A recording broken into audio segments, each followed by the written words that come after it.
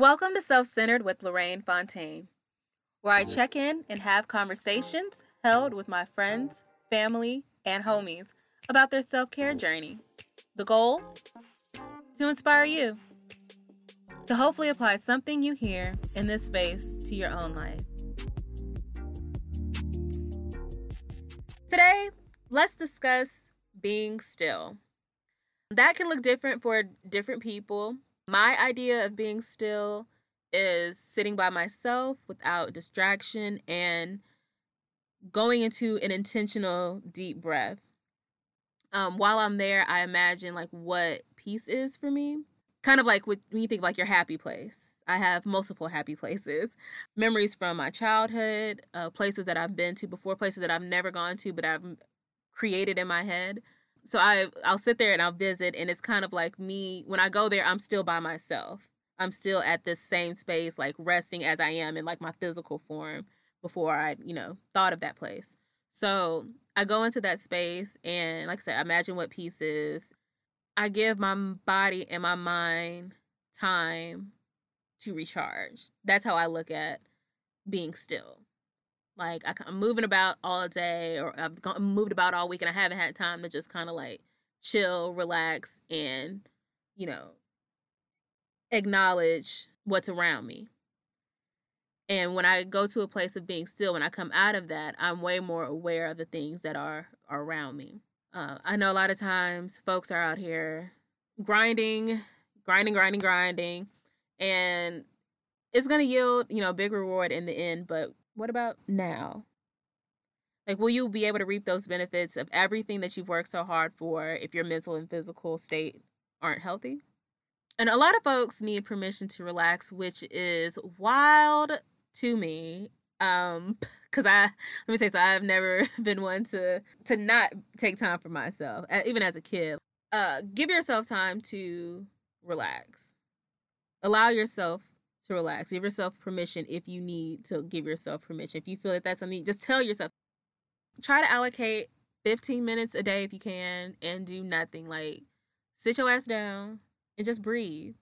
Close your eyes if you need to alleviate yourself of distraction. Like, my time is usually in the morning before getting my day started for work. I can't remember who I saw recently post this. If it's you, tell me, please. But it was like, I want to give that time in the morning to myself before opening that space up to anyone or anything else. And that really settled with me. Because I was like, lately, I've been waking up around 4 a.m. every morning. That's just what my internal clock has been doing. And I've just accepted that.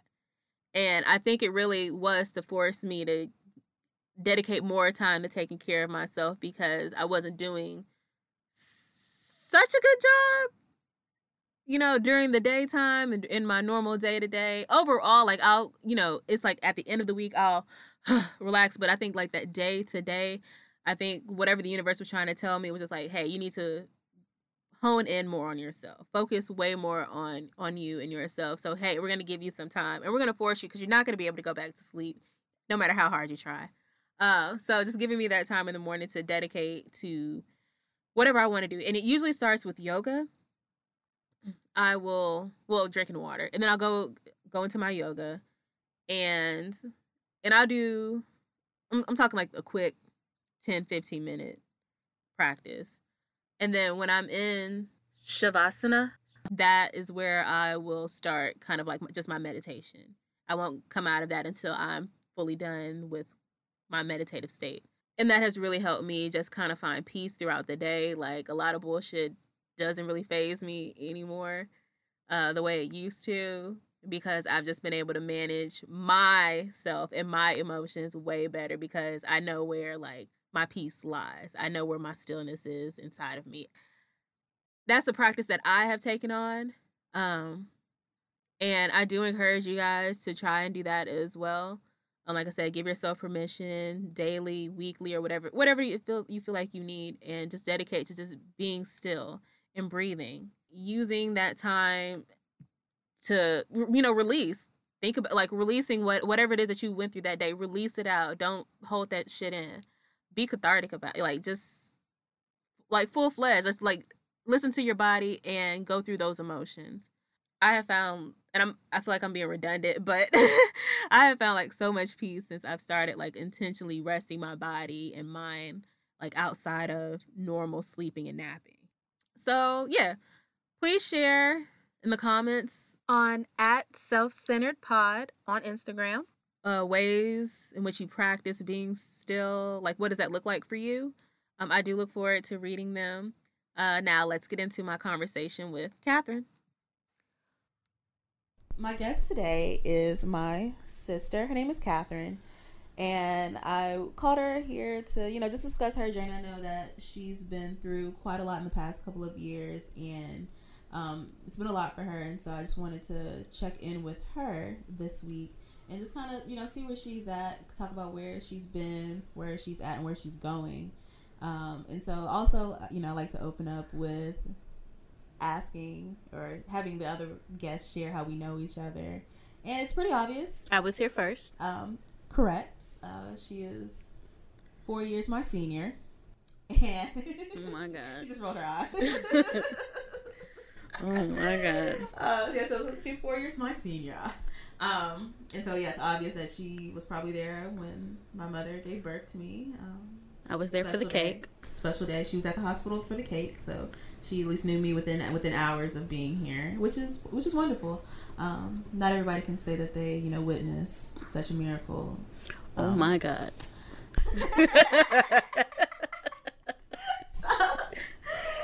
So what I would like to do is right now just ask, how are you feeling right now, today, in this moment? Today's a pretty good day. I am feeling calm, but I'm also a little, not nervous, but a little interested, maybe is the better word, to see all the questions you're going to ask me and to see if I can, kind of navigate this self-care conversation. I have nothing planned for you, Catherine. Oh, well. No, I'm just kidding. When did you become aware of self-care? Like, when was that a concept for you? I think I was aware of self-care before self-care was a thing. And when I say it became a thing, like before it became popular in our community, where I started to kind of just take time out for myself, away from my friends, away from my family, so that I could do the things that I wanted to do simply for me. Mm-hmm. I'm kind of a people pleaser, and in some ways a good way, in some ways really? A bad way. Kind of. I say kind of. Anyway, and sometimes it depends on the situation, but sometimes good, sometimes bad.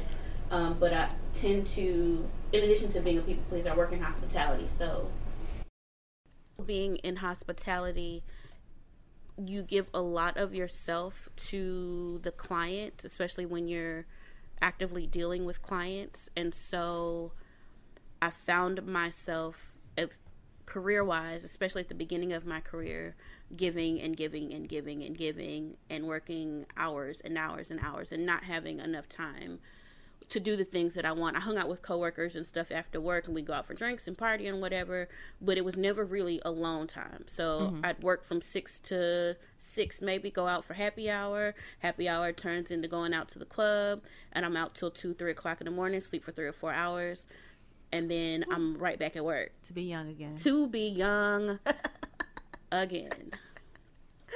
But I really wasn't, while I was having a great time, I wasn't taking care of myself. Yeah. Aside from all of the hotel food and the excessive drinking and things like that, I really wasn't doing anything for me. I was just having a great time, which is fun. But when you realize that you're not getting anything out of it most of the time, it leaves you unbalanced. So what was like the light bulb for you and for that to be like, oh yeah, I'm not taking care of myself right now. I'm drinking excessively. I'm hanging out all nights at the hour, barely getting sleep. So the first time that I had a kind of light bulb go off, and I will be honest, I didn't do anything about it after this light bulb went off, but it was around Thanksgiving, and I was still living in the DC area. It was Thanksgiving Day, actually. It was like my first day off in months. And so, during the fall, like the weather changes, so it's darker earlier and for longer and all that good stuff. And so my boyfriend at the time, we were going to his family's house first, and then we were going to go to my family's house. And he was driving down the highway, and I just kind of looked up and looked around at all of the trees, and I was like, oh my God, the trees are so beautiful. Like, when did the trees change? The trees look really nice on the East Coast, though. I will give you that. But you would think that me driving that same highway every day to go to work, that I would have at some point noticed the stupid trees. I never once noticed those trees, and it's November, so the trees had been that way for at least 2 months. Yeah. So that was my first thought, like, okay, Catherine, you're working entirely too much. Like, this is not life. I didn't really think the partying part had anything to do with it. Of course you wouldn't, because you're enjoying that. Because I'm enjoying that part. You know, I still don't realize how it was depleting me, too. But it was really, like, the first sign of, like, okay, I think I need to get out of this particular job role so I can get more time back. So that was just, like, your moment of, I need to slow down and, like, pay attention to what's going on around me? Or, like, what was the... It was like, man, I let all of this... I missed the natural occurrences in the world pass me by because I was working. Yeah. And for what? You know, I wasn't making... Don't care about you. Yeah, they don't care about me. Like, I caught pneumonia. I think that's the same year I had pneumonia. And I literally, like, the day before... I caught pneumonia while I was on vacation. I worked. And I got off the plane, I took a nap when I got home, and I was dying when I woke up. And the next couple of days or so, I was just literally out of commission, couldn't keep any food down, in, out, on, around. I was hot, I was cold, in the hospital for a night-ish. Breathing treatment, lost 20, 30 pounds. Losing that weight then, but everything else that came with it, like, people who know me know I like to sing obnoxiously to a point, and I couldn't, I couldn't even sing even after I had gotten better because I still had a little bit of fluid on my lungs. So I couldn't even enjoy driving down the highway singing to my favorite songs because I had worked so hard. My body was like, okay, you need to rest. So we're going to give you something to rest. It forces you. It forced me down. Like, it forced me down. Life has a way of doing that. Like, that's that wake up call, that notice to be like, actually, you're going to get sick right now, and we're going to force you to stay inside and take care of yourself. Yeah, and no, you can't hang out with any of your friends, and no, you can't go anywhere, and no, you can't go eat all the things you planned to go eat when you got home. No, nothing. No, full stop. Basically, is what my body did. And then by November, it's when I realized, oh shit, I'm really letting life pass me by. Like, how do you miss the trees turning colors? Like, you don't think about it. Like, you're like, oh, it's, you know, as you're driving September, oh, the weather changes a little bit. Oh, a couple of leaves start falling. You get to see the natural progression when you're able to experience it. But when you're totally removed from it, you miss stuff like that. Yeah. And I couldn't believe how shocked I was. I was like, that was kind of my note to self. We got to get out of here. I'm glad you listened to it. And I got out of there. Yeah. I still stuck in hospitality. I'm still in hospitality to this day. To this day. My next position, I found myself doing something that I really enjoyed doing, and I got to travel on top of it for a couple of years. And so that's where I started to cultivate self-care or me time, and however you want to put it. And I was kind of forced into that me time because you really wasn't home. I was never home. It wasn't, and I had to unlearn being comfortable at home and finding comfort outside of my own house, and then also making sure I knew that I was just simply alone and not lonely. That was a lesson I kind of learned very early, that a lot of people don't really get. Maybe they never even have a chance to really learn the difference between being alone and being lonely.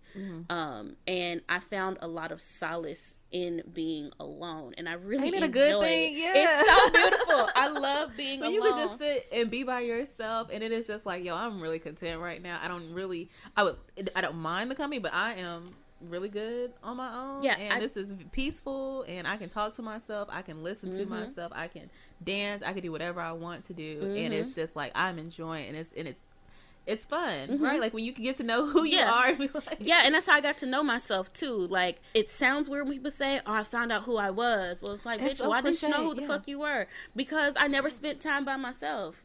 You know, as a child, you are basically, in depending on how you're raised, and let me just clear that up, but depending on how you're raised, if you have a heavy parental influence in your life or presence, they could be very influential in how you perceive yourself, and in terms of who you are. Now, how do you think that how we grew up, or how you grew up, because I feel like there were differences in how we were treated, not necessarily treated, but raised, we were given different sets of rules and different boundaries. Absolutely. So how do you think that affected you? So for me, because I was the first, I think I had a lot more boundaries and restrictions than you and Jamal. Jamal's our brother. Oh yeah, the little guy. Not so little, but he's 4 years my junior. You doing this thing again. I am. Okay. And so I think that because I was the firstborn, my parents didn't really know what to do, per se. And they had their own experiences as growing up as children and in their own, how they grew up. I think they did what they could with what they knew. And then they did their best to kind of like give me guidance and reassurance, but in the ways that they felt comfortable or the ways that they knew.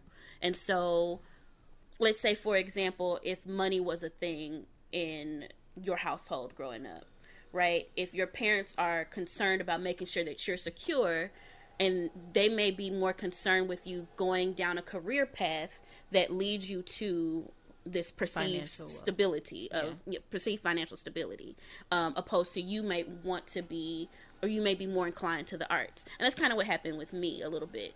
I really wanted to go the art route, because I can draw a little bit. I like to dance. I'm not the best dancer. I don't know. I mean, I probably could have been if I got involved in it. Don't know. Singing, I performed competitively in UIL. Shout out Texas. Hashtag things I don't know about my sister. And so it is a conflict, but as a child, you don't know it's a conflict, right? Because as a child, what you know is to do what your parents ask you to do and to be respectful of them. And again, assuming you grew up in a nurturing environment like that. Which we did. We absolutely did. And so for me, my mom supported me in the arts in a way where she would make sure that she bought me art supplies and things that I could draw and color with and paint, and she let me use like her calligraphy set when she had it and things like that. But as far as like where my technical training lied, it was really heavily influenced by my dad, and he was really, what's the word I'm looking for? He realized computers were going to be a thing at the beginning. Yeah. I don't know. There's a term for that somewhere in there, but he knew in the late 80s that computers are going to be a thing. Intuitive? Is that maybe? Perceptive? Maybe perceptive, or maybe it clicked for him. Let's just say he knew. He knew. He was on it. He knew that computers were going to be a thing, so he made sure to steer me in a direction where I could be always relevant in terms of skill set and have the best chance of financial stability. And we know that the creative arts may not always have that, but I think what people miss in that is that if you are nurtured and trained and developed and all of that stuff, they can equally be fruitful and stable, but again, our parents are older, and so their perception of stability is totally different than what ours is right now. And so for me, getting into hospitality was kind of like the bridge of being creative and being a business person. So I kind of had to unlearn as I went through my career the things that my father kind of taught me were important, or how to do things that were important, even like how to talk to a boss or how to fix a resume or what I should do. And this doesn't really sound like self-care, but when you know things about yourself, like, okay, I want to do these fun, pretty things or creative things, and you've kind of got this other kind of overarching theme of business, numbers, money, computers. The things that's making you money. The things that make you money. And it's really fun. Making money is awesome, right? I'm making money is the greatest thing. Love it. Yeah. Love it. I thoroughly enjoy making money, but I would be ecstatic if I could make money, if I knew that I could make money doing the things I loved at those formative years, as opposed to things that you were just good at. As opposed to things I was just good at. Correct. Yeah, so go ahead. I would say in regard to that, like, that's kind of something that I've, in speaking to like my colleagues and just my friends and stuff like that, where we feel, okay, we have a job that makes money, it pays the bills, it is, corporate, career-wise, and it's just like, I need this outlet to be creative. I need, it's like an itch that you need to scratch. It's just like, I need something that is going to fulfill my right brain, my creative side. Like, whether it's, like you said, you're singing, dancing, and like, you know, I know now that you praise dance now, so like you little things like that, like singing. And like, I think we need, like, me theater or creating this podcast, like, we need creative ways and different outlets to keep us sane and balanced. Like, I think that's kind of the key. And I think you probably got maybe more of the business and the creative, whereas I think I got the balance of it, and then Jamal got the creative. Yeah. And we're gonna talk to Jamal at some point, so y'all get to know my brother as well.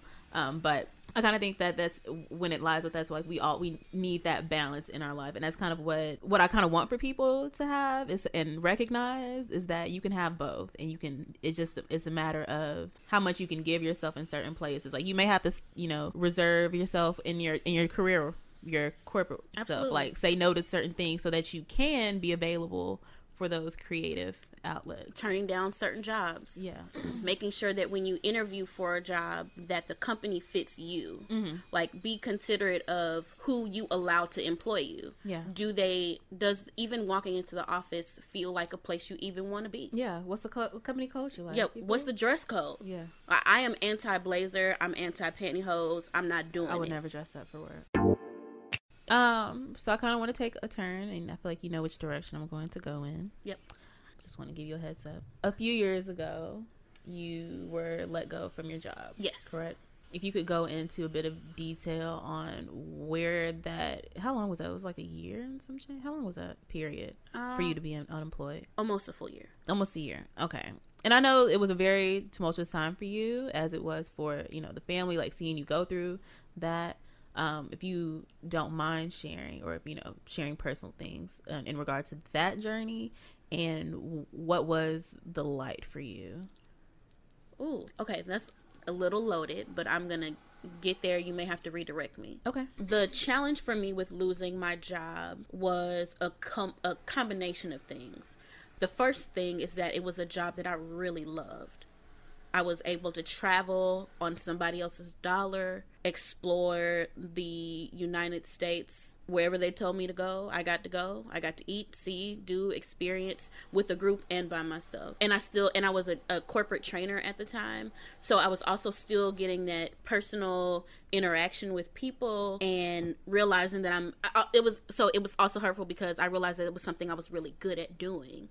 It really kind of sucked because it was right on the tail end of us finishing a global project that me and another young lady who was also let go, we were the leads on. And it was like this global thing that we did, and we presented it, and we knocked it out the park. We presented it to all these properties across the country, and our material even was used in Asia and all that stuff. And then like a month after the project was done, it was like, okay, well, we don't need y'all no more. Bye. We good. Thanks for coming up. Bye. Thanks for coming over. And so it felt really shitty, like my value wasn't seen. And I don't think I was able to articulate how that felt until maybe a year or so after. But I can honestly say I think that's really where kind of like my trigger was. And so, and I'm getting ready to get emotional because I'm an emo. I can see it in her eyes. Oh my gosh. I'm such an emo person. I forgot. Yeah, we didn't give a background on just how my sister is. My sister's very emotional. She is an empath. She can feel every fucking thing and everybody and stuff. I can feel body pains. Yeah. I can feel good energy, bad energy. I know when it's time to get the fuck up out of there. All of it. But this topic specifically, it's not something that we've talked about since you've been unemployed. So I think it's just kind of a little difficult for us to, again, openly talk about it and kind of revisit down that road. But I just wanted to make sure that, are you okay right now? Okay. She gave me a nod. Okay. Take your time, baby. That was the church lady in the back. Waving a fan. Yeah. You got this. So it led me to a depression and extreme anxiety about who I was and what I meant to people around me. And even my performance as a not just as a professional, but as a person. So did you feel like your worth tied into your job? Unfortunately, yes. Because I didn't really realize that self-worth was completely independent of all of the things around you. It's literally how you feel about your own personal worthiness. It's literally that. Completely isolated from skill set, from other relationships with people. Like it's independent of all factors in life, to be honest. Like, and I just to kind of throw this nugget in here, in some things I like to ask people who are you? And oftentimes people will say, well, I'm a mom, I'm a teacher, I'm a wife, I'm a this, but they're all philanthropist. I'm a philanthropist, whatever. But it's all of those things, all of those descriptors are in relation to other people or other things that still don't have anything to do with you per se. You may have had a hand because you were the mother, you carried the baby. You know, you are an author because you wrote the book, but you were somebody before you wrote the book. Who you were drove you to the book. You think about those things as like added value to who you are. Those are added value. But if I were to say, oh, who am I? Well, I'm a knowledge seeker. I am a researcher. I'm beautiful. I mean, it can be affirmations, but it also can be just true facts about who you are and how you navigate life.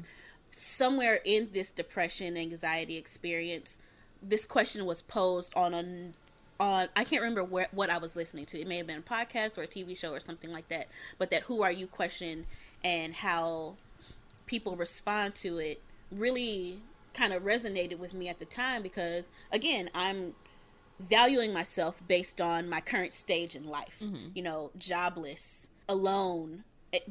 And really at that time, yes, I was alone, but I was really lonely because I felt like, because there were only a handful of us let go, I felt singled out. Almost too, and again, like there personal, were, like it felt personal. Very personal, because there are other components to that involved, and so, you know, at one point I made a decision to get up and start working out because I was endorphins going. Me and Criminal Minds became best friends during that time. Like I can probably you and baby girl. You know, and some of those episodes still make me cry because I've just gotten so attached to these characters that became my friends because I was lonely, right? And don't get me wrong, Criminal Minds is an excellent show if you like crime dramas and stuff like that. But I realized as I was laying there, I was like, I'm literally laying here all day because if you don't know, Ion TV and another channel literally play Criminal Minds all day long. From like 8 a.m. to like 9 or 10 o'clock at night. It's like the Golden Girls of crime television. Yeah, or the SV, like it's like an SVU. The SVU what kind of crimes do they do? Well, everything. Yeah, they do everything. But it's almost like catching an episode of SVU. It's almost always on TV. But I realized as I was laying there one morning, because my body hadn't been deprogrammed from, you know, getting up early and stuff like that. I was like, okay. And this is after maybe weeks of putting in applications and getting rejected, like literally, because I'm not the type of person that will sit there and do nothing as my default, right? Life knocks me down. I'm a smart person though. Like I know that I'm going to lose this job. I need to figure out how to sustain myself and then get another job, right? So I was getting unemployment, which was cool. It helped basically meet me at my needs, but I'm like, this money's going to run out. I got to get a job. But it was really even tearing down at my self-worth again, because again, I hadn't really acknowledged my worth outside of other things, that every time I got rejected for a job, it just felt like I kept getting stabbed in my heart. Over and over and over. And it was just like, you know, after getting like, I think I finally got fed up. So right before I got to the point of like saying, just fuck this shit, I'm not doing it anymore, I'm just going to lay here, I like literally submitted the application and within an hour I got rejected. Like, how? Y'all couldn't have even looked at it that quickly. It's not possible. So I was just like, fuck this, I'm done. Now I'm laying here, I'm not doing shit. I was like, I'll just wait for another month or whatever. But I was slowly eating myself to death in a way, because I was eating like all of the foods that make you feel good in the moment but don't do anything beneficial for your body. It's like as soon as you finish eating, just like, ugh. Why the fuck did I Why eat that? did I do that? So disgusting. And I wasn't even really even drinking heavily initially, engaging in it like recreational smoking or nothing like that. I didn't really do those things as coping mechanisms per se. Not to say that I didn't drink, but they weren't really coping mechanisms for me. I'm thankful for that. But I was, and I didn't, let me pick back up. So I was laying there watching Criminal Minds, and I was like, well, at the very least, girl, you got to get the fuck up. Like, you can't just lay here. Me and my couch became best friends. I was like, I got to get up. I looked up a gym. I went to the first class was free. I really liked it. It was like a small class environment. They did classes only. It was mainly women's gym, not women only, but it was woman owned and all of that good stuff. The class schedule met mine because I didn't have a fucking schedule. Yeah. You know, so I could do perfect. I could do whatever I wanted. I was working out like a beast. I had lost a good amount of the weight that I had put on. So was exercising your life? Is that what you feel like? What got I feel like it was the first. I feel like it was the first step. First step was getting up and exercising. And I'm not saying that exercising would work for everybody, but that's not what this is about. No, it's about me. You, yeah, it's about me. So exercising worked for me. And it gave me a boost of energy that I needed just to even be outside to do the normal things, like go to the grocery store. Yeah. So I could have food in my refrigerator. Like, while I'm out here, just exercise. But I didn't even feel, it wasn't even a begrudging feeling anymore. It was like, okay, well, there's Whole Foods down the street. I mean, I don't have Whole Foods money, but I can go and get a smoothie and then go to the grocery store. Then I can go to HEB. So I would do that, and that was kind of like my treat, was getting one or two things out of Whole Foods if the budget allowed for it, and then I would go down to the other grocery store and do the real get the real stuff. That worked. And then it stopped working, and it stopped working because I decided that it would be a good idea to date at the same time where I'm going through this depression. So you thought that maybe if I have somebody different in my life, or somebody can bring some, like you said, the added value. Yeah, I was talking with a guy before I started really dating, but he was a single father and he worked a unique schedule. And so there wasn't really a way that I could get what I thought I needed from him because of those layers. So I was like, well, obviously I need somebody here with me because in this phase, I was lonely. Yeah. So I just kept dating on the dating sites and finding people. And I didn't really go on that many dates. But I got into a relationship with a person who, unbeknownst to me in the beginning, was also suffering from depression and anxiety. And what I didn't know then, but what I know now, or I wouldn't even say that I didn't know it, but it didn't occur to me because I got what I needed. I had a body, right? Yeah. But it didn't occur to me. I wanted to... That's the same shit that I be saying, like, yo, I just need a body that's near me. Like, yeah, though having a body nearby does feel good. It feels reassuring. It's wanted, desired, which was satisfying that kind of self-worth that I still had plugged into other outlets, not my own.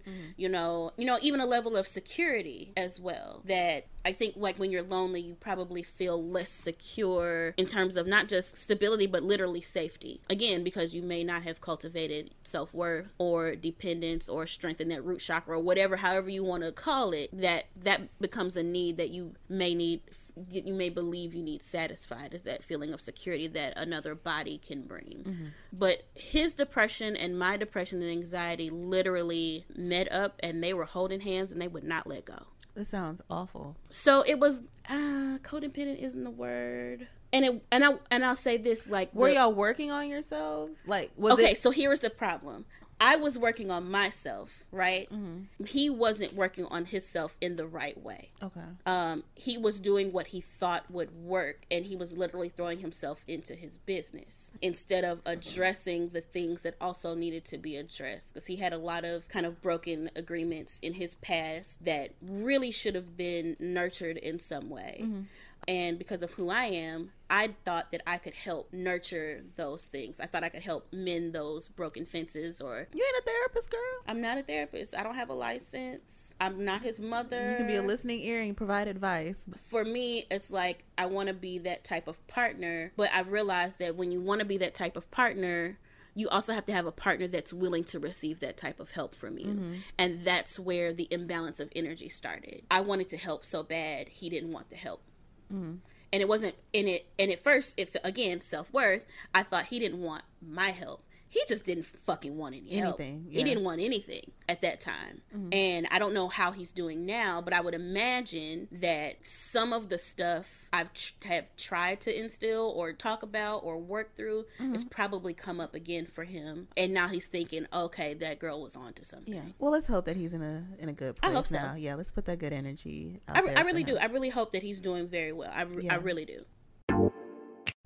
Now, you've been unemployed. You've gone through depression, severe anxiety. You got in a relationship during that time. Now, you started to exercise. What was that next step after?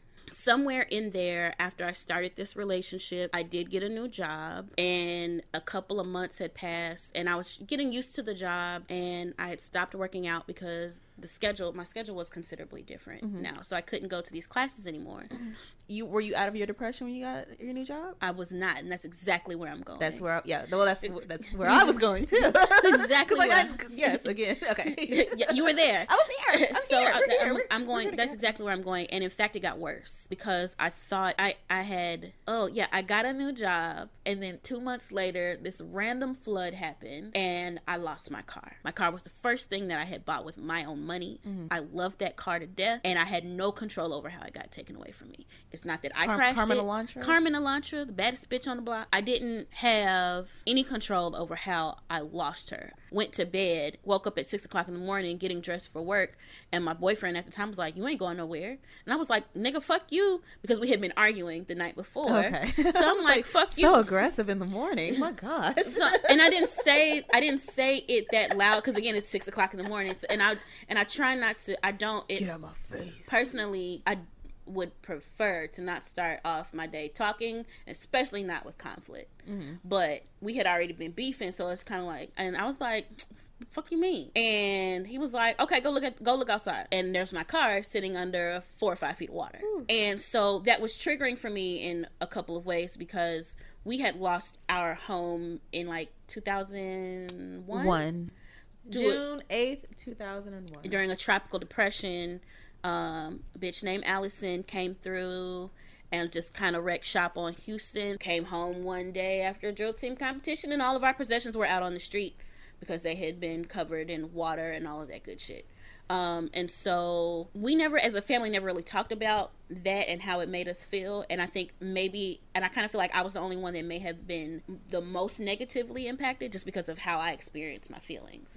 And to me, I was like, yeah, and for what it is. and not I don't think I was the most negatively impacted. I just think that I experienced the breadth of my emotions, and so for me, it was just way more intense than it might have been for anybody else in the family.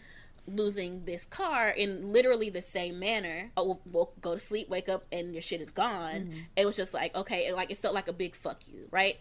And then I was able, life was just like, yeah, we got you this job, but now you can't get to work. No, you can't get to work. You can't go nowhere. And your boss don't know if she can believe you or not, because they don't know you. I only been there 2 months. But I just want to go back and clarify, because I know we just touched on it, but you getting a new job, like, so being let go was the trigger for your anxiety and depression, but getting a new job was not the cure for that. Getting a job did not cure anything, and losing the car was a further trigger, because now, again, I stopped working out, so I lost those endorphins, that energy, and all that stuff that I was getting working out. Because when you work out your body and your mind, when you have all that stimulation, negative things don't weigh as heavy, or they don't have a hard of an impact when they happen, because you are maintaining body, mind, and spirit, essentially. So I lost the car, but I got a new car within a month or two, and I was working in my job, but I just didn't feel right. The inside of my body was shaking all of the time. I don't know if you guys have ever used or seen a tuning fork, but it literally felt like you pluck a tuning fork, and my body was just doing that every day, every minute of every hour of every day. I was just so sad and upset, and I just couldn't. I was like, I don't get it. And I talked to one of my friends, and I was like, listen, she was seeing, I like to call her a life coach, and she was seeing this person. I was like, friend, listen, I know I have a new car. I know I've got a new job now. I know that things are looking a lot better than they were 6-8 months ago, but I don't feel I don't feel right. I don't feel good. I don't know what's wrong. And now is the time where I'm starting to realize that I have depression. I didn't realize even when I lost my job, like, not that I didn't realize it, but I wouldn't have called it depression then. Mm-hmm. But now I'm like, okay, something is really wrong. Deep. It was, yeah. It got deep. It wasn't just me being sad. It's like, yeah, it was like, oh, these feelings I can't shake them. I'm gonna feel like this forever. Yeah, there was no temporary satisfaction, and now I started to drink more. Mm-hmm. Then I started to smoke more. And my partner, I just chalked it up to him being an indulgent type of personality, which he is, but he was also but from things that I hadn't known about yet, or I was slowly learning about at the time. Yeah. Even through the drinking and the smoking, we had great time together, like laughing, joking, playing, like all of those things were happening, but as soon as I was done laughing, I went back to shaking on the inside again. A great time can also be a toxic time. A great time can most definitely be a toxic time because it's a distraction. Like you are using that great moment as things are looking better now. And then you realize, as soon as that moment is over, this shit ain't better. And then when you realize that you don't know what to do to make it better, at least I was comfortable enough to know that going to find a therapist or someone like a therapist is an okay thing. Yeah. Like, I can have therapy in Jesus. I don't need to only cling to the Bible. Yeah. And that's something that you had to shake off and learn. Because, I had to learn that. I had to learn. And honestly, it wasn't really more so of a thing that I had to unlearn to get to the step to go to therapy. Because I didn't have a problem. I had been in anger management previously. Not too long after I got out of college. Mm-hmm. I realized that because these feelings that I had were so bad, that I had to share it with my family. Because I knew that the way that I was acting during family dinners was noticeable. And when I say acting, I was literally not acting. I would literally sit there quiet the whole time, maybe eat 3 or 4 bites of my food and then run to the bathroom. And I wouldn't necessarily engage in a lot of conversation with my family and things like that. And so I was like, okay, maybe they notice, maybe they don't. I don't know, because we don't talk about feelings like that. Yeah. I was going to say, if anybody noticed, it would be mom. I think if it was obvious, it would be dad. Like, if it was something subtle, like, mom would definitely pick up on it. And dad, he would, Kel, what's wrong with you? What's wrong with you? What's going on? What's going on today? What you doing? What you doing over there? You barely eating? So I think if it was obvious, then it would be, yeah. So. But I knew that something wasn't right. And I felt like because I was able to notice a change in my behavior, that it was very obvious, at least to my family. Mm-hmm. And it probably wasn't. Like you were just saying, like, mom probably picked up on it, but not everybody else, because we kind of function in our own worlds for the most part. Like, we can come together and have conversations, but picking up on nuances is not a strength in our family. Absolutely as a unit. Like, as a I'm unit, just like, you good, because I'm one of those, like, if you say you good to me. Like, unless you tell me that you're going through something, I'm not going to understand and I'm not going to get it. I don't pay attention to people as much as I think that I do. Yeah. And I know that I pay attention to everything, or I pick up on everything. So for me, it was like, and not only am I sitting here like unable to eat, but I'm like, everybody's staring at me. Oh my God, how am I going to fix this? Mm-hmm. And so, I started going to see this life coach, and she is a believer, but she was very human, if that's a way. Like, she wasn't a holy roller, if you will, because she gave very relevant real life experiences, comparisons to her own personal life and the things that she had been through, that mirrored some of the things that I was feeling and going through as well, even with my relationship. She gave me some insight about things that would happen that actually did end up happening. She was the one that recommended that I get medication. Okay. Actually. Shout out to Sertrol. Are you trying to say a drug name? Yes. Okay. Y'all, the depressed folks out there know what I'm talking about. Okay. I think it's the generic version of Zoloft. Maybe. Sure. But shout out to that, and to the depression too. Hey bitch, I don't fuck with you no more, but I see you. We see each other. Yeah. Over there.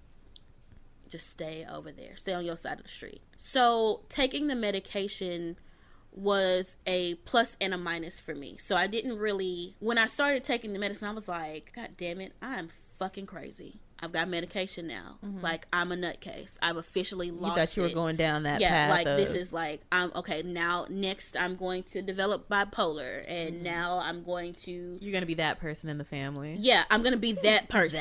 That one. You know, it's like, oh, fuck, well, here we go. Down this... And then I sent myself down my own rabbit hole, right? A hole that I created that didn't even exist outside of the depression. The hole didn't even exist, but I dug it and jumped right head first down this hole.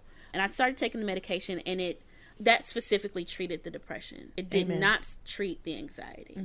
In fact, the first time I started taking it, it triggered the anxiety a little bit because the dosage was too high. So if you get medicated and you feel like you're more anxious than you were before, ask the person who wrote your prescription to adjust the percentage, milligrams, dosage. Yeah, okay.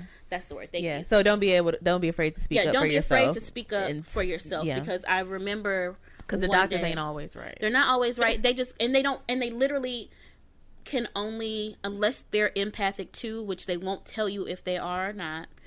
For them, if they're like licensed professionals, they probably won't tell you. They are only giving you the medicine based on how you're telling them that you feel and their best assessment. But it doesn't necessarily, those things don't necessarily align at the same place.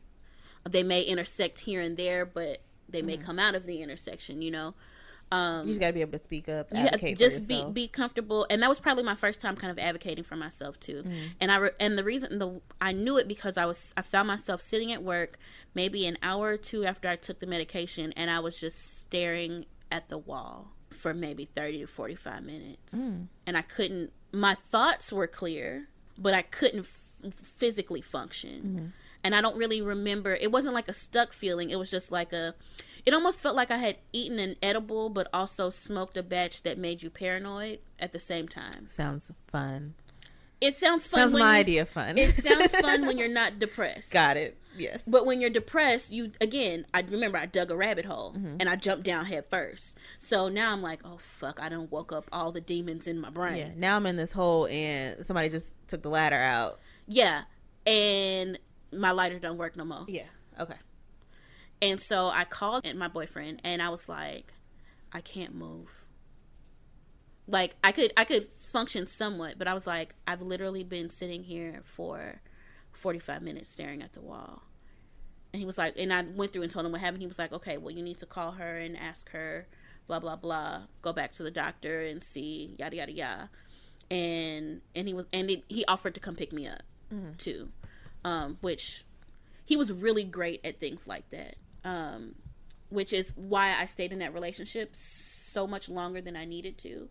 At least through the depression part, because he did a lot of things for me that helped snap me out of the dark moments. And him snapping me out of the dark moments, I just realized him helping me snap out of the dark moments made me feel like he was the right person for me. Because he cared. Because he cared enough to know how to meet me at my need. But then as the relationship evolved, he was also taking away my peace at the same time. That's another story for another podcast. Yeah, that's maybe I'll develop that one. We'll see. Like, let's talk shit about your ex. What? That may be a podcast. I got plenty of time. Do you feel like you're at peace right now? Absolutely. Okay. So if you feel like you're at peace, like, what does peace look like to you in this moment, and how did you get here, and how do you maintain it? Peace doesn't look like anything to me. It feels like for me.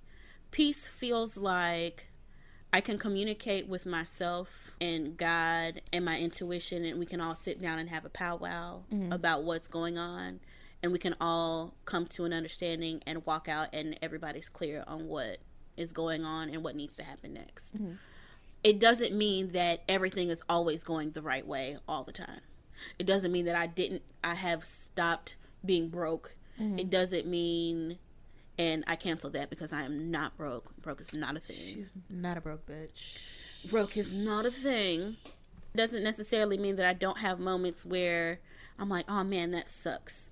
Or, I wish I had did something differently. Or I wish I had said blah, blah, blah. Those moments still come, but I have a lot more kind of confidence and assurance that what I'm doing, what I'm saying, what I'm feeling, one, is normal and natural, and two, that everything always has an end and there's always a beginning of something else after it, right? So if I had a depressed moment or a sad moment or a moment where I'm angry as shit, that moment is going to end, and I'm going to go into something different, and I'm either going to forget about it or I've learned from whatever happened.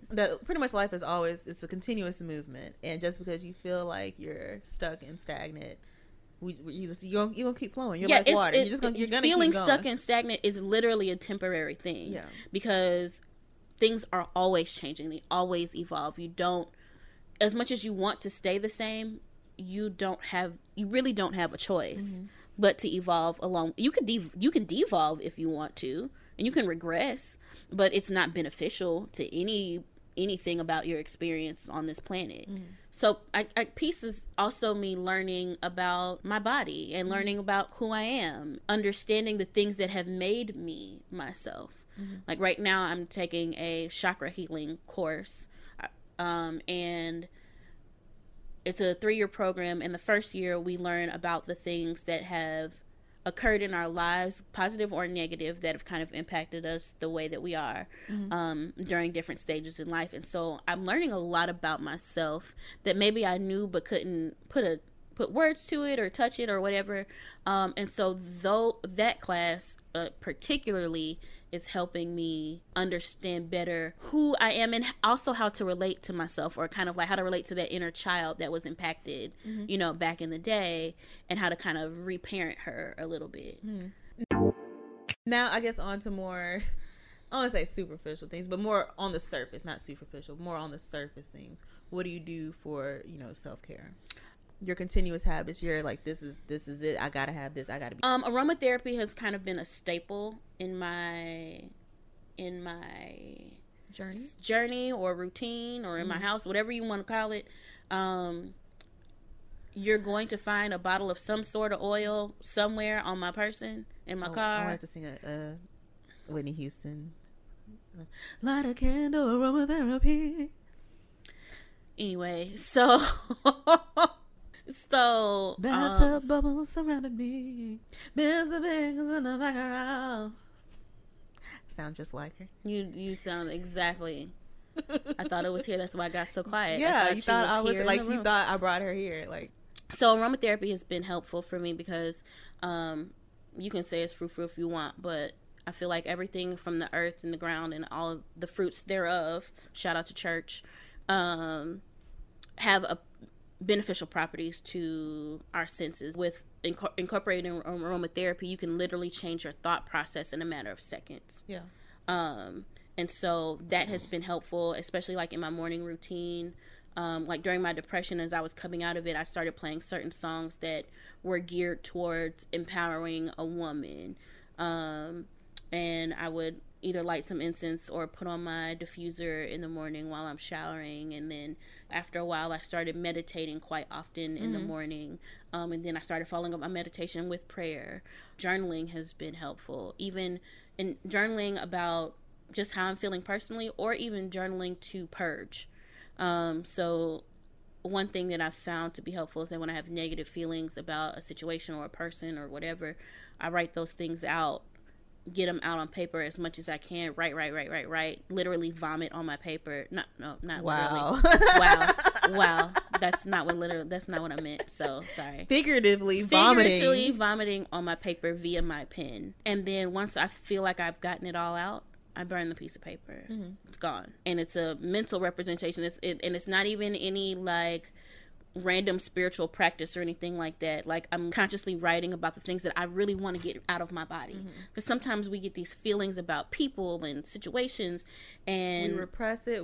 It just packs down in our body, and it just keeps packing and packing, and you layer it with stuff, and then you see something on TV and it triggers a series of thought processes about how much you hate that motherfucker because they did da da da. You don't realize why it's still there, and it's just like, oh wait, and this happened 5 years ago.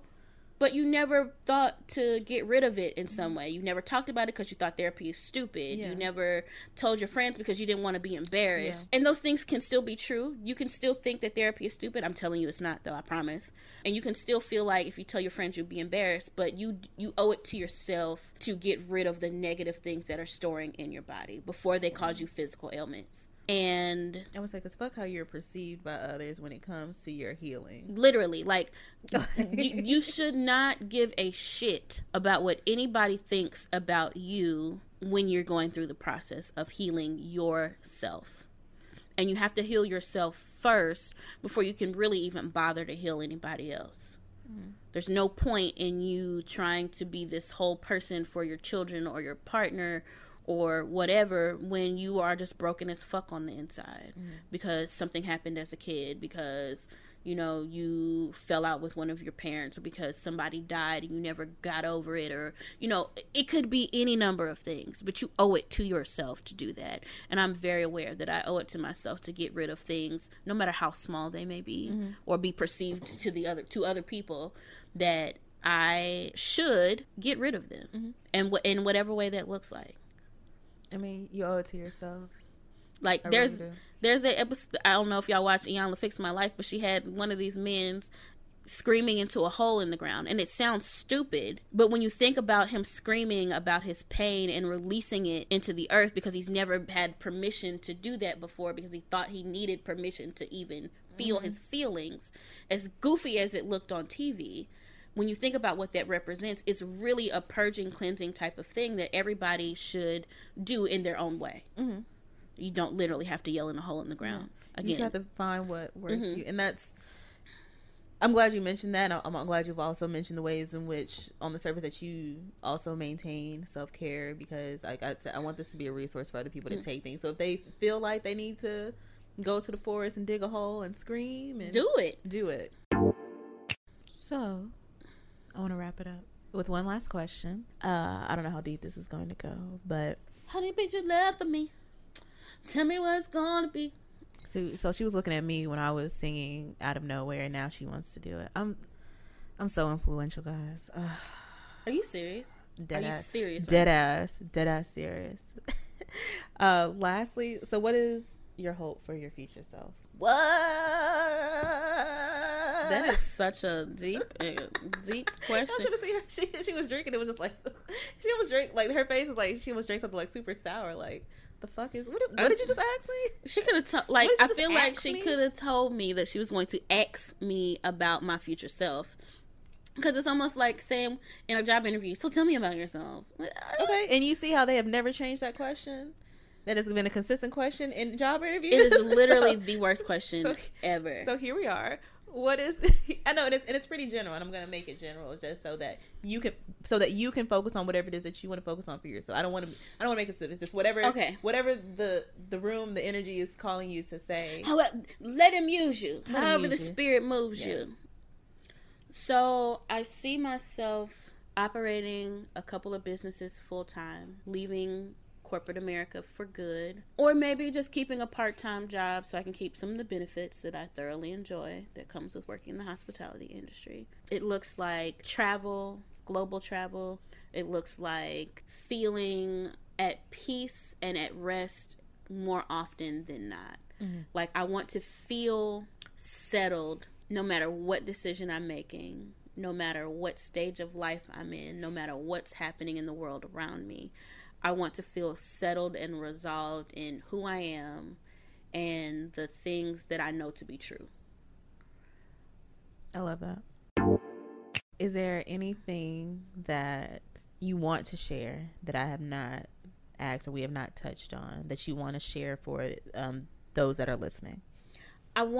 This is especially for women, but men probably need to hear this. Men need to hear this too. They'll be listening. But they'll absolutely be listening. I know they'll be listening. Share it wasn't a matter of that, but I feel like as women, we are not really conditioned to do things for ourselves, because we're taught that our identity lies in being a mother, a wife, a this, a that. And so we often, granted, none of those things apply to me. But for those of you that do, because I feel like I'm in the minority here, you don't have to seek out permission to take care of yourself.